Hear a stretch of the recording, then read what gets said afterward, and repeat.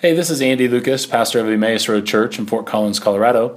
Thanks for listening to our podcast. We hope this message helps you grow in your walk with Christ. If you'd like to support this ministry, visit theroadfc.org and click the giving link. I want to wish you a happy fourth Sunday of Easter and the fourth week of our series called The Beautiful Gospel. In this time, we're doing our best to put together a coherent theological picture. We're kind of putting a bunch of pieces together. We're exploring things like what it means to be human, things like salvation, resurrection, and last week, the Scripture themselves. So last week was a little bit interesting, where I usually speak and do sermons from the Scripture. Last week, we did a sermon about the Scripture. So if you missed that, I encourage you to go back and listen to it via podcast. What we learned that the Bible is a unified story that leads to Jesus. As a story, it has this dynamic movement toward a surprise ending. The surprise ending of Jesus Christ, who announces a kingdom of love, cancels our indebtedness to God by taking the world of our sin upon himself, disarms the principalities and powers through forgiveness, and then defeats death through resurrection. Yes, that's good news.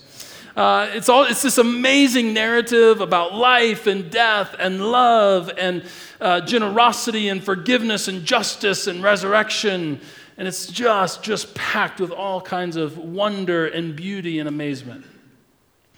So that's the biblical story. Meanwhile, back at home, we live our lives of work and responsibility and marriage. I'll say that with a smile. And marriage and kids and in-laws and soccer practice and movies and vacation and friend drama and all of this going on. It actually can be hard to connect the biblical story with its grand narrative to our story. It could be hard to connect these stories. Does the Jesus story, with all of its excitement and with all of its beauty, just have to do with me going to a particular place when I die? Does it have a point of intersection, meaningful intersection with my life? Is this whole story, is this whole thing just about a transaction so that God and I can be okay? Well, the beautiful gospel is not just something to be believed, but to be lived out. And the scriptures talk about two symbols or two practices that help connect our story to the story of Jesus so that we can do a better job of living out the good news of Jesus Christ in the world in our everyday lives. And I want to say that again because it frames the entire message this morning. The beautiful gospel is not just something to be believed, it is something to be lived out. And the scriptures gives us two primary practices or two symbols that do a good job of connecting our story to the story of Jesus so that we can live out the good news of Jesus Christ in our everyday lives. And the two that I want to talk about are the two sacraments of the Protestant church, baptism and communion. And so what I want to do today is give you two mini sermons in one sermon, hopefully tie a nice bow at the end to kind of connect them all. So you get two for the price of one today. It's pretty cool, right? So let's read 1 Corinthians chapter 11, beginning with verse 17. It'll be up on the screen. Let's go there first. Let's see. 1 Corinthians chapter 11, beginning with verse 17 through the end of the chapter, verse 34. It says this. In the following directives, I have no praise for you, for your meetings do more harm than good. In the first place, I hear that when you come together as a church, there are divisions among you, and to some extent, I believe it. But no doubt there have been some differences among you to show which of you has God's favor. But when you come together, it is not the Lord's Supper that you eat, for as you eat, each of you goes ahead without waiting for anybody else. One remains hungry, another gets drunk. And don't you have homes to eat and drink in? Or do you despise the church of God and humiliate those who have nothing? What shall I say to you? Shall I praise you for this? Certainly not. For I received from the Lord what I also passed on to you, that the Lord Jesus, on the night he was betrayed, took bread. And when he had given thanks, he broke it and said, "This is my body, which is for you. Do this in remembrance of me." In the same way, after supper, he took the cup, saying, "This cup is the new covenant in my blood. Do this whenever you drink it in remembrance of me. For whenever you eat this bread and drink this cup, you proclaim the Lord's death until he comes. Therefore, whoever eats the bread or drinks the cup in an unworthy manner will be guilty of sinning against the body and the blood of the Lord. A man ought to examine himself before he eats the bread and drinks of the cup. For anyone who eats and drinks without recognizing the body of the Lord eats and drinks judgment on himself. And that is why many among you are weak and sick, and a number of you have fallen asleep. But if we judged ourselves, we would not come under judgment. For when we are judged by the Lord, we are being disciplined so that we will not be condemned with the world. So then, my brothers and sisters, when you come together to eat, wait for each other. If anyone is hungry, he should eat at home, so that when you meet together, it may not result in judgment. And when I come, I will give further instructions. This is the word of God for the people of God. Thanks be to God. There's this little familiar part that's heartwarming in the middle, and then there's all this kind of like scathing critique, right? The Apostle Paul here is critiquing the church in Corinth. And of course, we recognize the portion because it's referenced each week as we come to the Lord's table for communion. But what we may not recognize and what we may not be aware of is that heartwarming portion that we come to every week as we gather around the Lord's table actually has a context. It has a surrounding. Now, there's a couple of historical points I want us to understand just to kind of set the scene. The first is that when Paul is talking to the church in Corinth about the Lord's Supper, this is prior to the church having formalized the practice of the Lord's Supper. So the context, well, for us, as we think about the Lord's Supper, communion, Eucharist, those things, we think about this kind of ritualized practice that we do every week. Some churches once a month, other churches once a quarter. But however often you do it, we kind of always think about it and place it in this kind of ritualized section of the service. But this is not the case. The church, that is the capital C church, has yet to do that in history. And so when Paul talks about the Lord's Supper, he's actually talking about a meal in the home of a church member. So it's a common meal. Now, when you are going to host a bunch of people, this would have to be probably a wealthier member of the church who had a home that was capable of hosting so many folks. And so the host was most likely had a home that had a formal dining room that would fit 9 to 10 guests, and then an atrium where the other 30 to 40 guests would gather and sit. And here was the common meal practice for that kind of setup. The 9 to 10 guests in the dining room would get more food, better food, more wine, better wine than those that were in the atrium. Think of it this way. It's about the difference between first class and coach on an airplane, right? Where there's a very, very clear social hierarchy, right? You know, you're in coach and you got to pass all the folks who already are served and sitting in their cush seats in first class. It's a difficult thing, right? But here in the midst, so this is like typical. This is what would normally happen. A rich member of a group would host these folks, and the dining room, the atrium. That was the kind of typical setup. So in the midst of this like social hierarchy, there is a problem in the church. And Paul actually communicates the problem by repeating a particular Greek term. Now, of course, we don't get this in English, but in this passage, he repeats and does a play on words with this Greek term. The Greek term is synerkestai, what we might think of as synergy. Now, synerkestai, which literally means, I'm probably saying that wrong for those of you who are Greek scholars, but I'm doing my best. It means this. It means to come together. And I promise in Greek, it's just ambiguous as it is in English. In other words, it could mean to assemble. We have come together. But it also could mean to be united, like as in a team that's behind in the late stages of the game. And we need to come together, right? We need to be united toward a particular cause. And so this Greek word could be to assemble or to be united. And Paul uses that play on words to make this simple point. When you come together, you aren't really coming together. He says, when you assemble, you aren't really united. And he wants to address this problem.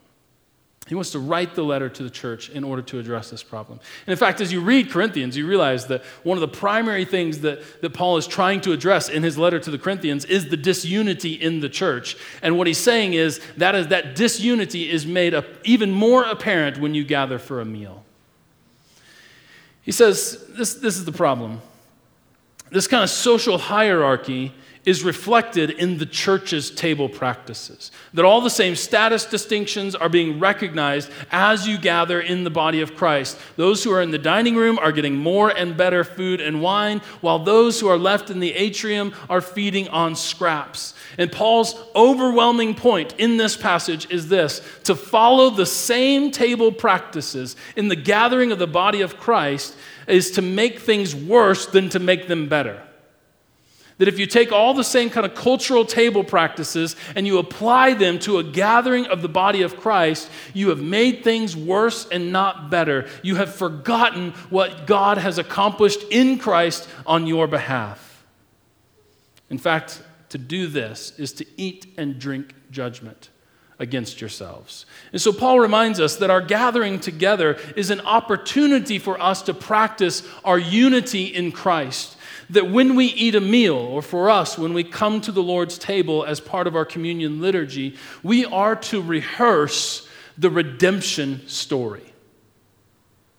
Have you ever thought about communion that way? That communion is a rehearsal of the redemption story. It's not just simply a time to remember the nice thing that Jesus did and then get a little snack before the Olive Garden, right? It's not that. We are actually gathering. I don't know why I always use Olive Garden as that, because I haven't eaten there in years. I'm gluten-free. This is the most unfriendly restaurant for me in the world, right?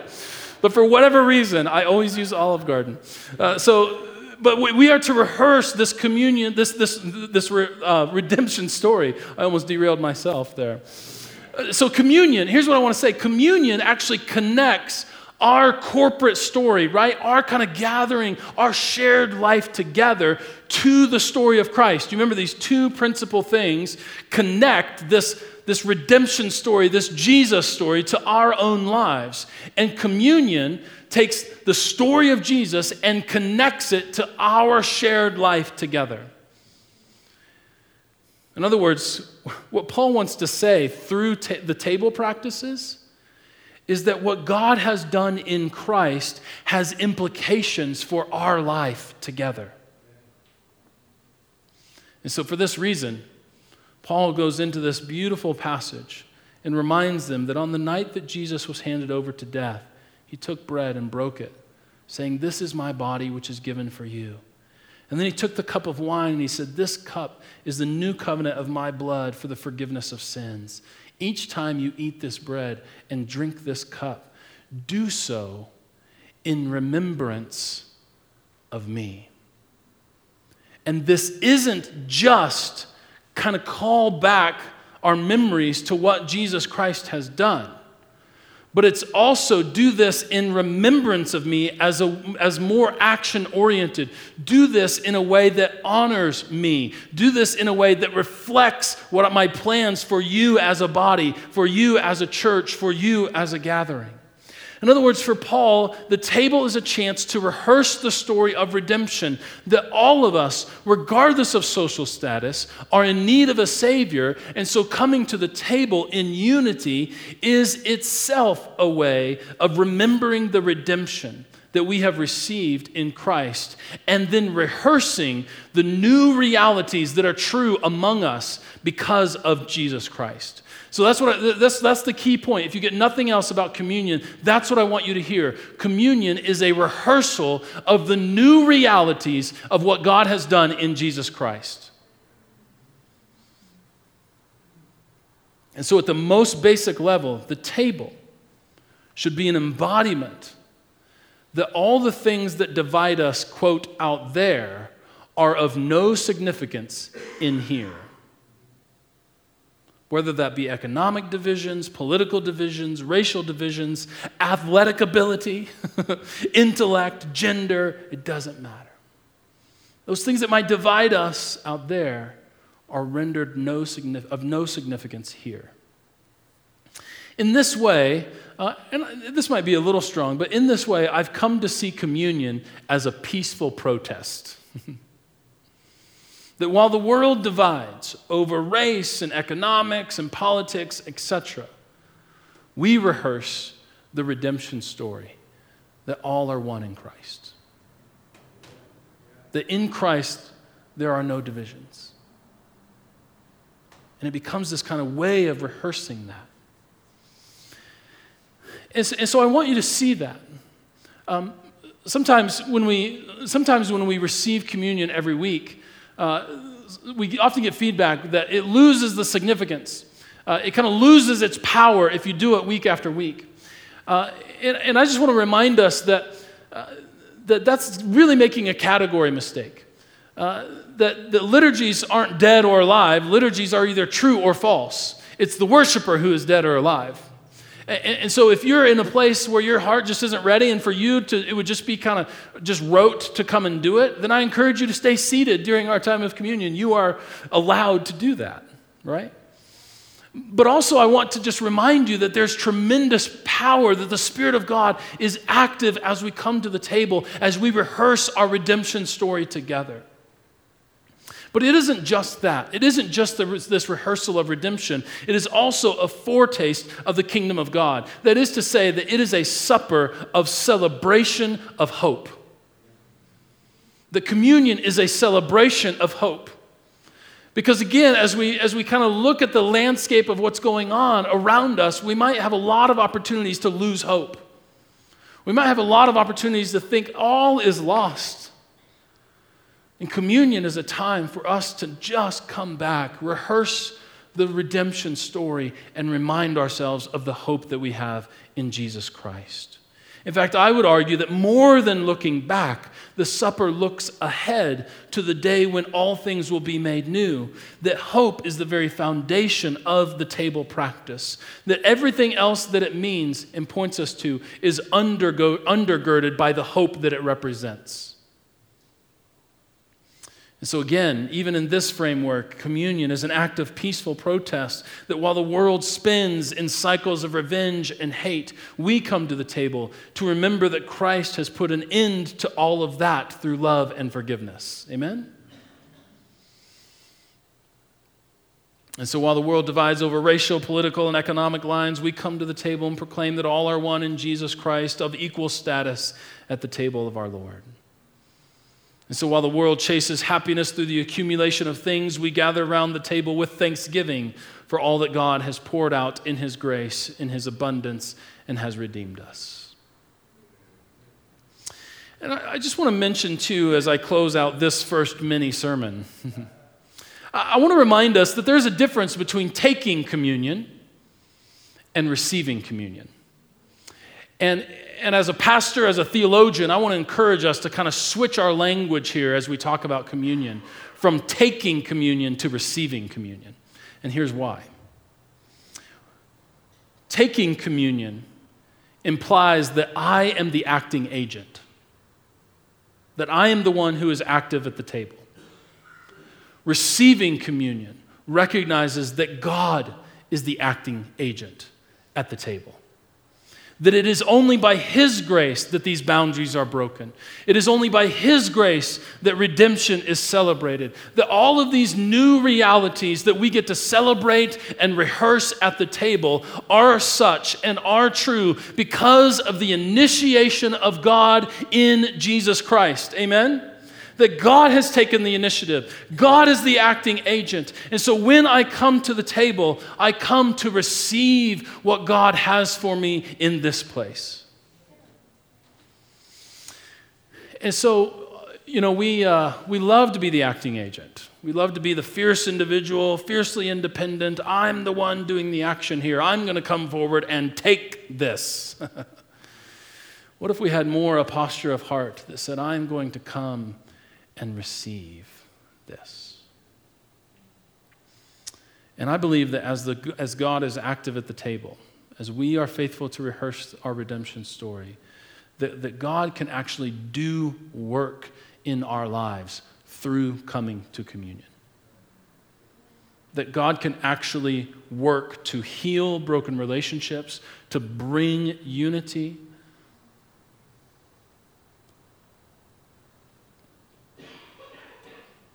I didn't intend to tell this story, but let me tell it. A few years ago in the life of our church was a difficult time, and there were things that were going on that just created a lot of division, and I was right in the middle of it. And there were some things that I felt like I had not handled properly, and I needed to publicly apologize for. And so on a particular Sunday, I did that. I came forward to the congregation, to you all, and apologized for what I felt like were things that I mishandled. I did it with an open heart, with a genuine heart, and asked forgiveness of the congregation. I'll never forget that Sunday as I was presenting communion to folks. This is the body of Christ broken for you and the blood of Christ shed for you. Rehearsing our redemption story, practicing the unity of God among us despite this kind of difficult season. I'll never forget when a couple came to me, and as I served them communion, they said, "We forgive you. We hear you, and we forgive you." And in that moment, I felt like this is what the table is all about. This is the unity that we are to practice and to rehearse. And it was a beautiful thing, because it wasn't someone just coming to take this. It was both of us receiving something from God, who is the acting agent. That me receiving the forgiveness of the people and of God through the voice of this couple. This couple receiving an open heart to accept and to hear my apology and my plea for forgiveness. It was a beautiful thing. And I think there is no better picture of what the table is all about. And so I want us to reframe it as not just simply a way to remember. It is that, but it is so much more than that. And I think it does such a phenomenal job of connecting the story of Jesus to our collective story. Does that make sense? Well, the train is going to run away here if I don't get to my second sermon. So the second symbol, or the second practice that we've been given, is that of baptism. I invite you to look or click or turn to Romans chapter 6. I want to read the first 8 verses for us. Romans chapter 6, verses 1 through 8. It'll be up on the screen. It says this. What shall we say then? Shall we go on sinning so that grace may increase? Well, by no means. We died to sin. How can we live in it any longer?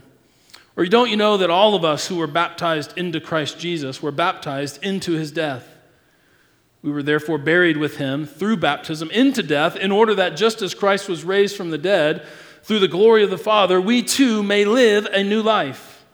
For if we have been united with him like this in his death, we will certainly also be united with him in his resurrection.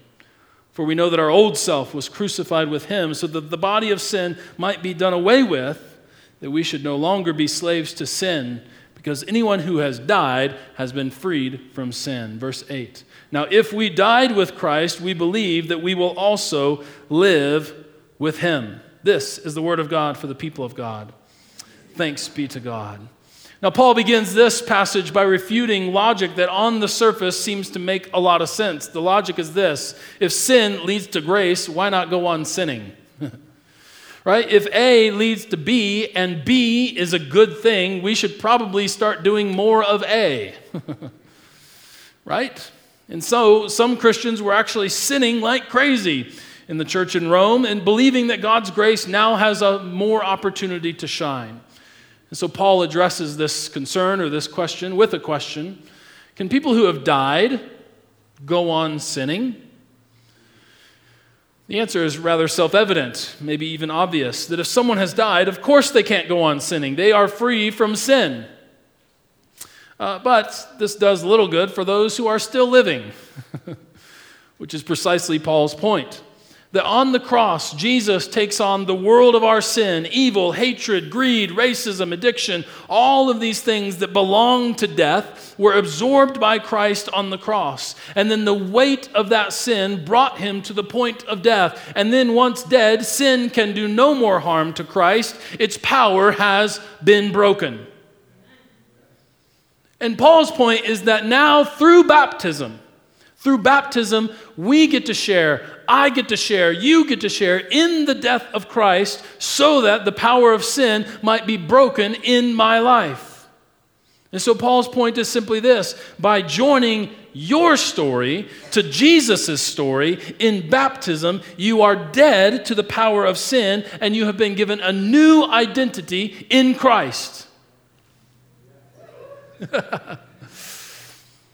And so baptism is this identity-forming act that connects my story to the story of Jesus and marks me as belonging to his body and to the church. And so it's this beautiful thing. And it's symbolized, this whole death and raised to new life thing is symbolized by dunking people underwater and then bringing them back up, right? In other words, Paul, there's a both and here. We're dying to the power of sin so that we can be raised to new life. Baptism isn't just about putting people underwater. We bring them back up. And it's this kind of, this symbol, this embodiment, can I say it? This rehearsal of what God has done in us in Jesus Christ. What God has done for us in Jesus Christ. It's this great picture. It's not just swimming pools in church, right? So these symbols, these practices aren't a snack in church and aren't swimming in church. There's so much more than that. Now, many people who come to faith in Jesus will choose to be baptized shortly after their decision of faith. And when they do, it isn't just a testimony of the decision that they've made, but rather the Spirit of God is active in the act of baptism itself to help bring them to a clearer identity with Christ. And if you haven't been baptized, I encourage you to consider it as a tangible way of joining your story with the story of Jesus. If you are baptized or have been baptized, every single Sunday is an opportunity to remember your own baptism. To affirm your baptismal identity. That's what the theologians say, right? You receive this new identity in Christ through baptism. I've joined my story with the story of Jesus, this story of death and resurrection. I have died to the power of sin. I've died with Christ. The power of sin no longer has this hold on me. Now I'm free to live in new ways not yet possible before. And there can be sort of this like spiritual rebirth and spiritual baptism through the Spirit of God, absolutely 100%. I'm not trying to discount that. I'm trying to say that through the physical act of baptism, there's something else that happens. The Spirit of God is active in that place.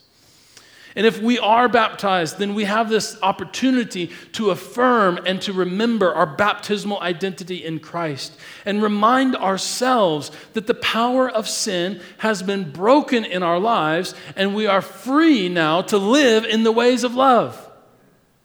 And I don't know about you, but approximately every 7 days or so, I need that reminder. I need a reminder that because of my baptismal identity in Christ, sin does not have a hold on me, and I am free to live in ways of love that reflect the image of God into the world. Man, thank you for your amens. I thought I was alone up here, that I was the only one that needed that reminder. Well, let me say this, just maybe for clarity too. Sometimes we baptize infants and children who have a lot of life yet to live and a lot of decisions yet to be made. What their baptism does is it gives them a baptismal identity in Christ, marks them as belonging to the body of Christ, and anticipates their coming to faith in Christ and all the ways that they will embody faith in the world. It doesn't make that decision for them, but it marks them as belonging to the body of Christ. It's like baptism for children and infants takes dedication and churns it up to 11, right? And so I would say, thanks be to God, the power of sin in your life has been conquered through the joining of your life to the life of Christ, who is the victorious one.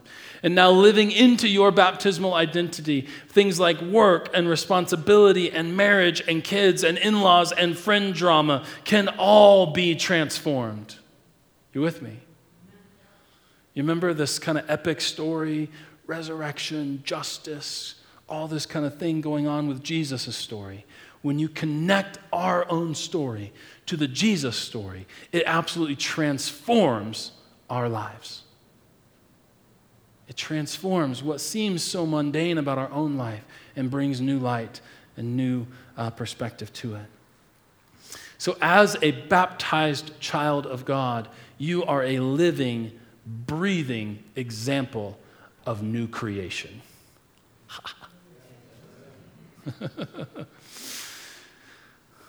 Well, the sacraments help us to rehearse, or the title for this sermon is Reenacting the Story, so let me actually bring that in. The sacraments help us reenact the story of our redemption. They become physical metaphors for our journey of faith. And in fact, these sacraments help that which seems so far away to be right here. You with me? The sacraments help that which seems so far away to be brought close and be right here. I want to read a poem to you. It's a poem by G.A. Studart Kennedy. And I always think, if your first name is two initials, you're awesome. And that's just how the world works. So here we go. This guy's awesome. I don't know who it is. It's in a book that was designed clearly in the 70s. But it's got this poem. So it's like all the good books have ugly covers. And that's just how it is. So we're learning a lot about the world. But here's eventually I'll get to this poem and actually read it. Sacraments help that which is far away come near. And here's a poem written to make that point. How far above the things of earth is Christ at God's right hand? How far above yon snowy peaks do his white angels stand? Must we fare forth to seek a world beyond that silent star? Forsake these dear familiar homes and climb the heights? How far? As far as meaning is from speech, as beauty from a rose, as far as music is from sound, as poetry from prose, as far as art from cleverness, as painting is from paints, as far as signs from sacraments, as Pharisees from saints, as far as love from friendship is, as reason is from truth, as far as laughter is from joy, as early years from youth, as far as love from shining eyes, as passion from a kiss.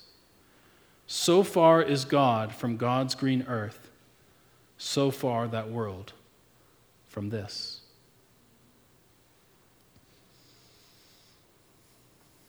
In the sacraments, that which seems so far away is brought right here. My prayer today is simple.